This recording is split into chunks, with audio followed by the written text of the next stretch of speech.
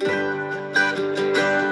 to Now Appalachia. The Appalachian region covers 13 states in the U.S., and over 25 million people call the region home. This podcast profiles the authors and publishers with connections to Appalachia and how the region influences and impacts their creative work. And now, here's your host, author and Appalachian resident, Elliot Parker. And hello, friends, once again, and welcome inside to another episode of Now Appalachia, broadcast and heard here through the Authors on the Air Global Radio Network. I'm your host, Elliot Parker, and it's great to have you with us today. I'm delighted to welcome two guests to our program today. They are not only authors, but they are also podcast hosts themselves. And our two guests today are Sarah Stewart Holland and Beth Silvers. They host the Pantsuit Politics podcast, which we're going to talk about here in just a few moments. And they are also the authors of the brand new book called Now What? How to Move Forward When We're Divided About Basically Everything. And they're also the authors of the previous book, I Think You're Wrong, But I'm Listening. And so I'm delighted to welcome Sarah and Beth to the program today. They host the Pantsuit Politics podcast, which has been featured in the New York Times, The Atlantic, and named by Apple Podcasts as one of the best shows of 2021.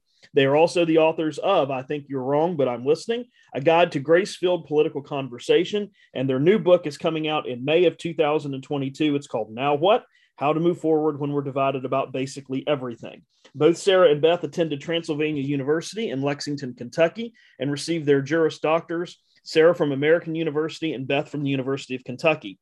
Sarah began her career as a congressional staffer, a campaign aide, and a blogger, as well as a social media consultant. She lives in Paducah, Kentucky, where she served as a term on the city as a city commissioner and volunteers as a court-appointed special advocate for children. And Beth has also practiced law and has served as a human resources executive and business coach. She lives in Union, Kentucky, and serves on several local boards of directors. She shares her life with her spouse, Nicholas, and children Griffin, Amos, and Felix. Beth with her spouse, Chad, and children Jane and Ellen. Sarah's dog, Cookie, and Beth's dog, Lucy, are also beloved and involuntary contributors to their work. And we had to make sure that we got both Cookie and Lucy mentioned in the introductions, because we all know how important pets are to the things that we do each and every day. So, ladies, welcome to the program. I'm just delighted to have you here as we talk about your podcast and your books. Welcome to Now Appalachia. Oh, thank you so much for having us. I wanted to ask you first, Beth, I'll throw this question off to you because, and Sarah, you can weigh in too on this. In terms of, as we look around our landscape today, in terms of politics, discourse, because you all talk about this a lot on your podcast and write about this a lot in your two books, give us an assessment of what you see going on, what you see taking place in terms of our broad-based sort of political landscape, the discourse that we see, both online, in print, face-to-face. What do you guys notice? What are you guys observing? And what have you guys observed here recently in terms of how those things come together? There is a lot of talking and very little communication and connection. We are saturated with information. We are saturated with voices. And I see the irony of a political podcaster saying this, but we're saturated with people telling us how we should think about things. And I think that saturation has led to a real sense of loneliness. And that sense of loneliness was compounded by a pandemic that caused us to have to physically separate from one another and view each other's bodies differently and as threatening in some cases to us or to people we love.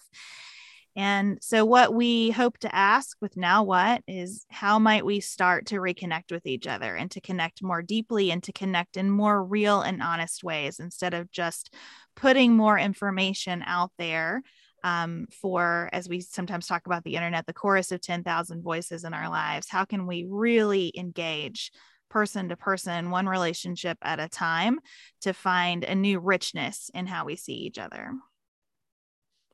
And I would add that what we try to talk about in our book and on our podcast is that this isn't just about like individual choices. This isn't about all of us just trying harder to be nicer or to, agree to disagree, my least favorite phrase on planet Earth.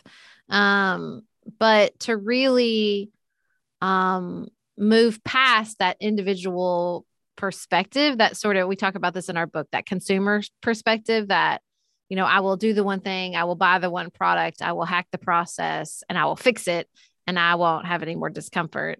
but just to start looking with fresh eyes at the people around us and the institutions that organize those people around us, including ourselves, with more care and curiosity and compassion, so that we can start to, improve our communities, improve our institutions, and improve our relationships. So it's a fascinating journey that you guys have formed here, and a great partnership that you guys have formed as both co-hosts of your podcast and also co-authors of these two books.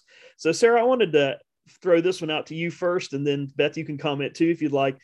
How did you guys meet? How did all of this start? At what point did you sit down and say, you know what, we're going to do this podcast, we're going to do Pantsuit Politics, and we're going to write these two books, and we're going to focus on this issue about discourse and how we can do it better and politics and all this? How did you guys meet? How did all this get started? Well, we went to college together. We were sorority sisters, but we weren't particularly close friends. We just stayed connected through Facebook, as most people did in the 2000s and the early 2010s. And we reconnected over natural childbirth, actually, once we both started having children. And then Beth reached out and asked if I would ever want to guest post on my parenting blog at the time, because she was on maternity leave, and we sort of rekindled our friendship and realized that we both really like to talk about politics, but that we didn't like the type of conversations we saw out there, that we both really like to think about the news and think about cultural trends as reflected in politics and reflected in the news, and that we wanted to have deeper, more curious conversations about that, conversations that allowed you to say, I don't know, or I changed my mind on that. And so we just started the podcast, partly because my husband had been harassing me to start a podcast, and partly because we had really good conversational chemistry from the beginning. And we thought like maybe our moms would listen. We thought maybe we'd just start talking about Kentucky politics at first, and then people from Kentucky would listen. And it very quickly became apparent that there was a hunger for these types of conversations beyond Kentucky and beyond sort of what we ever dreamed when we started the podcast. Yeah, I wish I could say that we sat down with a plan, but it's been more that we try to meet a need in ourselves, and then we find that other people have that need too. And so we keep exploring, so we started having these conversations with each other because we needed them. We needed them so much that we were fitting them in at 9-10 o'clock at night after we were finished working, after our kids had gone to bed. We both had tiny little ones when we first started the show. We were exhausted all the time, but we really needed to kind of work these important things out with each other.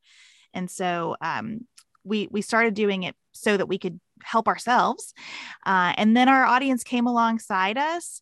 The first book was our attempt to say, what is it that we're actually doing in these conversations? Because we disagree a lot. We're really different people with very different personalities and styles. We often have different priorities. I think we have very common values, but different priorities. And so in our first book, I Think You're Wrong, But I'm Listening, we tried to step back and say, what is it that we're doing on the podcast, and how can we crystallize that for others? With the second book, so much changed after we wrote that first book. We had the Trump administration, we had COVID-19, and we wanted to have a new opportunity in print to say, what do we think matters now? And so the second book is much less explicitly political than the first book, because I think what's really dividing us right now, and where Sarah and I have something to offer, or at least some questions to offer, centers on our relationships to each other, and looking at politics as an outgrowth of those relationships instead of just politics on its own terms. We can't roll in post-COVID and say, well, let's talk about state and local government before we first say, no, you're a person who didn't go to a wedding in your family, or maybe doesn't want to go back to church, or maybe is worried about whether you'll ever gather with people again for Christmas, or whether you'll ever be able to take that European vacation you wanted to take, whatever it is. We wanted to start there and then work our way towards the political topics that we discuss on the podcast twice a week. Very good. Very good. I wanted to ask you a couple questions about the first book. I Think You're Wrong, But I'm Listening. I like that there's kind of four big themes that you guys emphasize in that book. One of them is respecting the dignity of every person. The second theme is recognizing the issues, and all issues are nuanced, and you can't really reduce them to political talking points that we oftentimes see online or hear in the media. The third one is listen in order to understand. And the fourth one is lead with grace and patience. And one of the things I loved about both of your books and the podcast as well is I feel like every time I engage with your all's thoughts and ideas and discussions, I learn something new. And I was thinking about those four themes. I really feel like the last two, I don't do very well. People I know in my life that I love dearly don't do this very well. And that is listen in order to understand. I think we listen to react instead of listen to interpret and process. And we oftentimes don't lead with grace and patience. We lead for recognition, for attention, for climbing some kind of a ladder, either on our jobs or our families or whatever. Can you talk about those two themes in that first book and where you kind of see us as a society, I guess, at large, and how can we do a better job of listening in order to understand and leading with grace and patience instead of the opposite way? And Beth, I'll start with you on that one. Well, I think listening to understand is really difficult in a society where we engage with a lot of media outside of our work life. Much of our behavior, I think, is informed by what we see in media, whether consciously or unconsciously. And Sarah and I have done not a lot of television, but enough television now to realize that on television, you cannot listen to understand. You must listen to react. There isn't enough time. The conversation has to be so contained. If you speak for more than about 45 seconds, you can feel everybody's like, no, it's time to make a change now. And I think that subtly that works on us. And we start to approach conversations with people in our lives as though there's not enough time for me to take a pause and really think about what somebody just said, or there's not another opportunity to have this conversation. So I got to get all my points in this time while we're talking to each other. A lot of what Sarah and I encourage that helps us in our own lives and that I know is helpful to other people is just thinking of this as a long-term relationship, and that every political conversation we have can contribute to or detract from that long-term relationship. And sometimes it's going to do both at once, but we get another chance. We get to keep coming back. So slowing everything down and realizing this isn't my only chance and there is time for me to think about this. And I can even say, I got to think about that for a while. I would love to talk to you about this again. It's fine. It's fine. Yeah, that's what I was going to add is that I feel like I'm going to talk in a circle. Just go with me. I feel like we can't listen because we never really get a chance to talk about it, because when we talk, we're just talking and we're not listening. I know that sounds circular, but because we all know it's important. These things are important to us. We care, or maybe honestly, sometimes maybe it's not important, but we're worried about it and we're anxious about it. And because we can't ever talk about it, it just festers and grows. So when I ran for office, I ran for city commission in my hometown of Paducah, Kentucky. I knocked on 5,000 doors. And when you knock on a door and ask for a vote, people are like, this is my chance. I finally get to talk about this political stuff that's making me mad. And it's like verbal diarrhea. Like people are just anxious and they're concerned. And maybe they're confused and they have questions, but there's no space for that in politics. So they project anger and certainty because it's wrapped up in our country and our families and our jobs and our relationships. And it's all these really important things that we're told, especially, as women, especially in the South, it's like, well, don't talk about it. We don't talk about politics or religion. When that's what's like consuming people. That's like that's wrapped up in how we live together and what's important to us. And when we can't talk about it, it just grows and grows and grows. And so when we finally get a chance to quote unquote talk about it, we're definitely not in a place to listen because we have so much to say that we've been saving up. And so I think that's what gets us in those spaces where it's just like, everybody's just projecting everything on you. Yeah, very well said. Very well said. One of my favorite quotes from your book, and there were so many, but I wanted to ask you about this one from your first book. I think you're wrong, but I'm listening. I wrote this down or highlighted this in the book.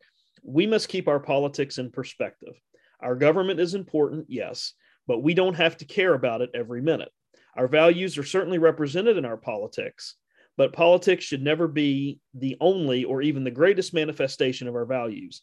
Our faith can inform our politics, but we must maintain sufficient space between the two for us to see clearly when we are and are not embodying our faith through our political actions. And I think you guys touched on those just a minute ago, but could you comment about the significance of that quote? And I picked that quote because I felt like that that encapsulated everything that you guys were focusing on in your book. And I know you strive to talk about those issues on your podcast. Can you give us some feedback? Sarah, we'll start with you first. Some comments on that quote and thoughts on that quote from your book. I mean, look, it's hard for me. I'm a person that loves politics and I'm consumed by it. And I want it to mean everything all the time. I was a political science major. I went to law school. I worked on Capitol Hill. And so there's a big voice in my head that says, this stuff is important. It affects our lives every day. But also I understand and I know, and I have just like had to put it in my cells that it can't hold everything. It wasn't built for that. It's a really, really bad vehicle to have conversations about like life and death and what a good life looks like. It's not a great tool for that. Doesn't mean it's not an important tool. It's just a bad tool for that. So I just think that with politics in particular, when we say like, it can't hold everything, but it's important. It's that paradox, right? It's that sort of circular way we wrap ourselves around these important topics. And that's another thing we talk in the book a lot is paradoxes, that it is both true that it is very important and also it can't hold everything. You know, I think about this all the time. If you're a person who really cares about politics and somebody doesn't, and you just get in this place of like, they're stupid or they're selfish, but you just don't know. You know, I'll never forget, like it was like a month ago and it was in the midst of maybe like the beginning of the invasion of Ukraine or some really, really important news cycle. And a friend of mine on Facebook was just like posting about all this intense drama she was having with her ex-husband in their custody. And I thought, like, this is what's consuming people's lives, or they have a chronic illness, or they receive a shocking diagnosis, or they're affected by extreme weather. And it's like, they can't be consumed with this right now. Like if government is functioning, like we take care of people in moments like that. We don't shame them because they're not consumed with the headline, right? Like we have a safety net built around people for those moments when they can't possibly have an opinion on the latest political controversy because they're dealing with real stuff in their lives. And I think that's what we were trying to get at when we talked about that. Yeah, I have an 11-year-old daughter who I can see is starting to be influenced more by, people who are not named mom and dad. And what I've been trying to tell her about this moment in her life is just to remember who she is. You're going to a sleepover, remember who you are while you're there. And I hope that what we invite people to do as they think about their own politics is to remember who they are before going into that space instead of allowing that space to define who they are. That's what worries me when I think about partisanship. I think we have a lot of people in our country of many different political philosophies who are defined by the very high stakes, and they are high and they are real, but who are defined by the high stakes of politics instead of bringing who they are as defined by lots of other things into that realm and using those strengths to affect the kinds of changes that they're interested in seeing politically. We are speaking with authors and podcast co-hosts Sarah Stewart Holland and Beth Silvers on this episode of Now Appalachia. We're talking to them and with them about their podcast called Pantsuit Politics and also their two books. I think you're wrong, but I'm listening. And their new book, Now What? How to Move Forward When We're Divided About Basically Everything.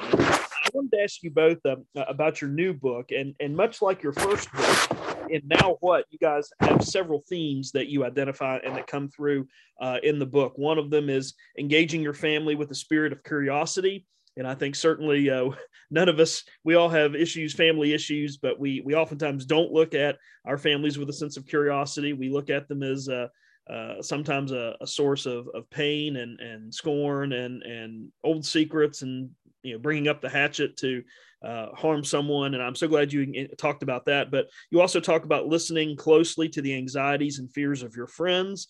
But the one I really loved in this, and there was one about understanding your work as a citizen in a very diverse country that is constantly changing and is certainly really changing in the last 5 or 10 years, and hold lightly those things that are beyond your control and only worrying about things that you can control. But the one I really loved, and I'm so glad you all included in this book, where you're kind of looking at our lives as mired in conflict and how can we see through that. You all talk about exploring shared values within your community. And one of the things that you guys really emphasize in that section is that we have more that unite us than divide us. And that if we are members of a community, a work community, a professional community, a religious community, whatever it may be, that we have more in common than we have that dividing us and separating us. Can you guys talk a little bit about that theme and what you guys notice and see as you guys talk about these issues on your podcast? You obviously write about it in the book, about this notion that we have more in common, I think, than what divides us. Because I think you guys really talk about that a lot and do it really well in the book. And Beth, I'll start with you on that one. It's easy to say that and it sounds trite or cliche. Mm-hmm. And I understand that. What I hope we are saying is not we have more in common than divides us politically. It is we have more in common than divides us as humans, and that human experience needs to inform our political participation. And we can especially see that when we look more locally with our politics, that you and I share a street. And so however we might feel about who ought to be the next president, we are invested in the quality of our water and our trash pickup, and whether there is littering going on in our community and how fast everybody's driving down this street. And the more we work together on those issues, the more opportunity we have to influence each other on who ought to be the next president or whatever it is that we would be fighting about on Facebook. But I think what we are hoping to do is say we have more in common when we are working together towards common ends. Symbolically, we might not, and we might not ever. But when it comes to the reality in front of us, and we're willing to roll up our sleeves and think through what impacts us right here and now, we can get a lot done and forge relationships that help us through that symbolic mess that we're mired in.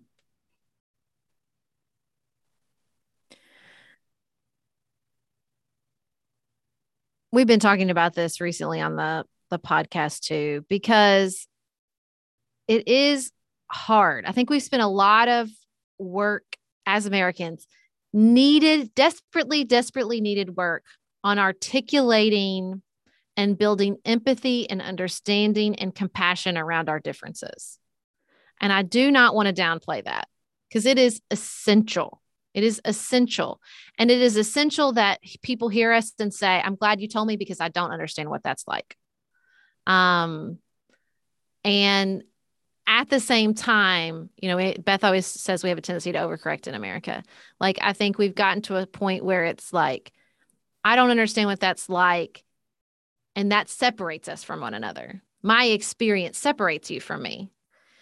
And I don't want us to do that. I think that's damaging. I think that we have to find a space to say, I don't understand your perspective, but I understand what it's like to be sad. And we're still human beings having a human experience, and we're still in community together, and we still want to build something together. And there is commonality between us as humans. We have to keep our eye on that shared human experience, because I think if we don't, then the solution is dehumanizing. No, you're just different. You're fundamentally different from me. And I think that dehumanization and that separation, that shunning, that segregating can be really dangerous. And I loved the Now What book, because I think ultimately when you get to close to the end or past the midway point, you start to see that hope, love, and connection, you guys emphasize this, are the way that we're going to get through this, and that we're going to kind of move past some of these partisan differences we have, or this tribal mentality that you all were just talking about that divide us. I wanted to ask you about, as podcast hosts, and you guys touched on this. I think Beth touched on this a few minutes ago when she was talking about the news, and we can't get what we need out of the news because the way programs are structured now. Do you all feel like podcasts are one of the places or the spaces where we can have these conversations, because it's not driven by advertising revenue? It's not driven by NBC Universal or Fox Corp or some big overlord corporate organization that's trying to get as much money out of the product as possible. Are podcasts going to be, the place where we can have these conversations, because we're not connected to advertising, and we're not connected to ratings, and we're not connected to these things, and the fact that anybody can really if they want to, could start a podcast and do one. Is podcasting and podcast a place where we can have these conversations? Do you all feel like in the future, and do you all see your show as one of those sort of quote unquote virtual living rooms where people can tune in and feel like they've got a chance to participate? I mean, I think so. Obviously, we believe in the medium. The best part about podcasting is not just the long form where you can stretch out a little bit and you can leave some room for not like conclusion after conclusion after conclusion, right? Like you could just have a little space to leave some silence, leave some questions. That's what's really powerful about the medium. And also, I think the other powerful part is that it's the intimacy of people listening to you. It's just it's a different thing than reading. And also you can't like skim a podcast. I mean, you can listen to it at a faster speed, and I wouldn't lie and say I haven't done that, but you can't just pick out the parts of the podcast you want to be enraged about, right? Like it's more of an investment to listen to the conversation and to listen to the hosts and to get to know them. And I think that's why our community is so powerful, because it feels so different than when I was blogging, when people could just jump into a post, pick out a part that made them mad and leave. It just feels very, very different than that. So, I mean, I love the medium. I think it's a very powerful medium. I agree with all of that. And I would add that I think all of that was more true when we started than it is today, because our tendency with all forms of all things, it seems, is as they grow, we kind of decide what they are and we start to have certain expectations around them. And so when we started podcasting, it was very free form. It was the Wild West. People were doing all kinds of different things. It was that anyone could start a podcast and reach an audience and do what they were doing. It was just extremely creative. And it has become less so. The industry, to me, undoubtedly has become less creative as more players, big players, have entered it, as the audience has grown, as there is more money to be made off of it. But that creativity is available to us if we'll take it. There is some risk. I think what's beautiful about podcasting when it's done in a pure way is that it trusts the audience. Like Sarah was saying, it trusts the audience to stick with you through the pause. It trusts the audience to let you meander for a second and find something new that you hadn't planned in the conversation. And that's available on cable. They got 24 hours a day. Like they could do that, but we don't really trust each other with that. And I hope another thing that our book offers is a sense that whether it's a podcast or it's your workplace or it's your family, we can disrupt the pattern. We can disrupt what we've all settled into and bring that creativity again to have an experience that feels more like what we all need right now. And we don't have to make that a new thing that we then replicate. We can disrupt that experience to meet the new moment and have a sense of connection in the way that feels right to us next. So in our final few minutes with you all today, Sarah and Beth, this has been a fascinating conversation, and I wish we had more time to talk more about the issues in the book and these other issues. But I did want to give you a chance to let our audience know if they want to get in contact with you, reach out to you to talk to you about your careers, about your writing, what you guys are up to. Where can they find you online, on the internet, on social media? How can they get and find Pantsuit Politics, your podcast, and where can they get copies of both of your books? So Beth, I'll start with you. Where can folks reach you, and where can they find the podcast, and how can they stay connected with what you guys are up to? Well, our podcast is anywhere you listen to shows, and our book should be anywhere that you buy books. But the easiest way to kind of find everything that we make in one place is our website, pantsuitpoliticsshow.com. We have an email newsletter that every week details all the things we made that week and lets you click through to the things that interest you. So pantsuitpoliticsshow.com, and you can sign up for our email right on the homepage. And that will take you to links to the book, to the podcast, to the many, many archives of conversations that we've had over the years, to our membership community, to the speaking that we do. That's kind of the front door.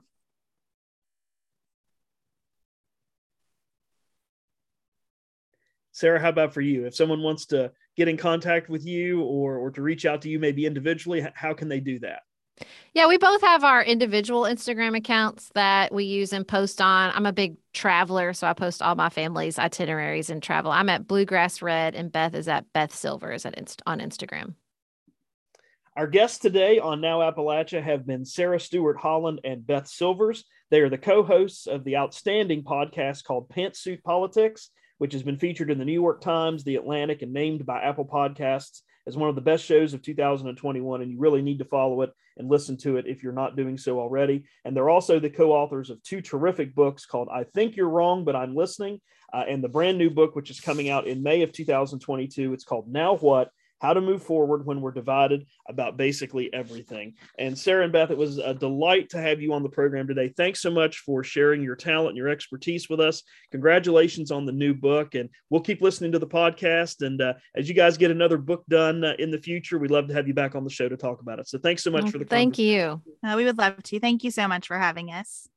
We want to take a moment as we finish up on this episode of Now Appalachia to give a shout out to our executive producer. Her name is Pam Stack. We appreciate all the behind the scenes work that she does to make these podcasts possible each and every episode and each and every time that you tune in here on the network to Now Appalachia. And we also want to remind you that this is a copyrighted podcast that is owned and operated by the Authors on the Air Global Radio Network.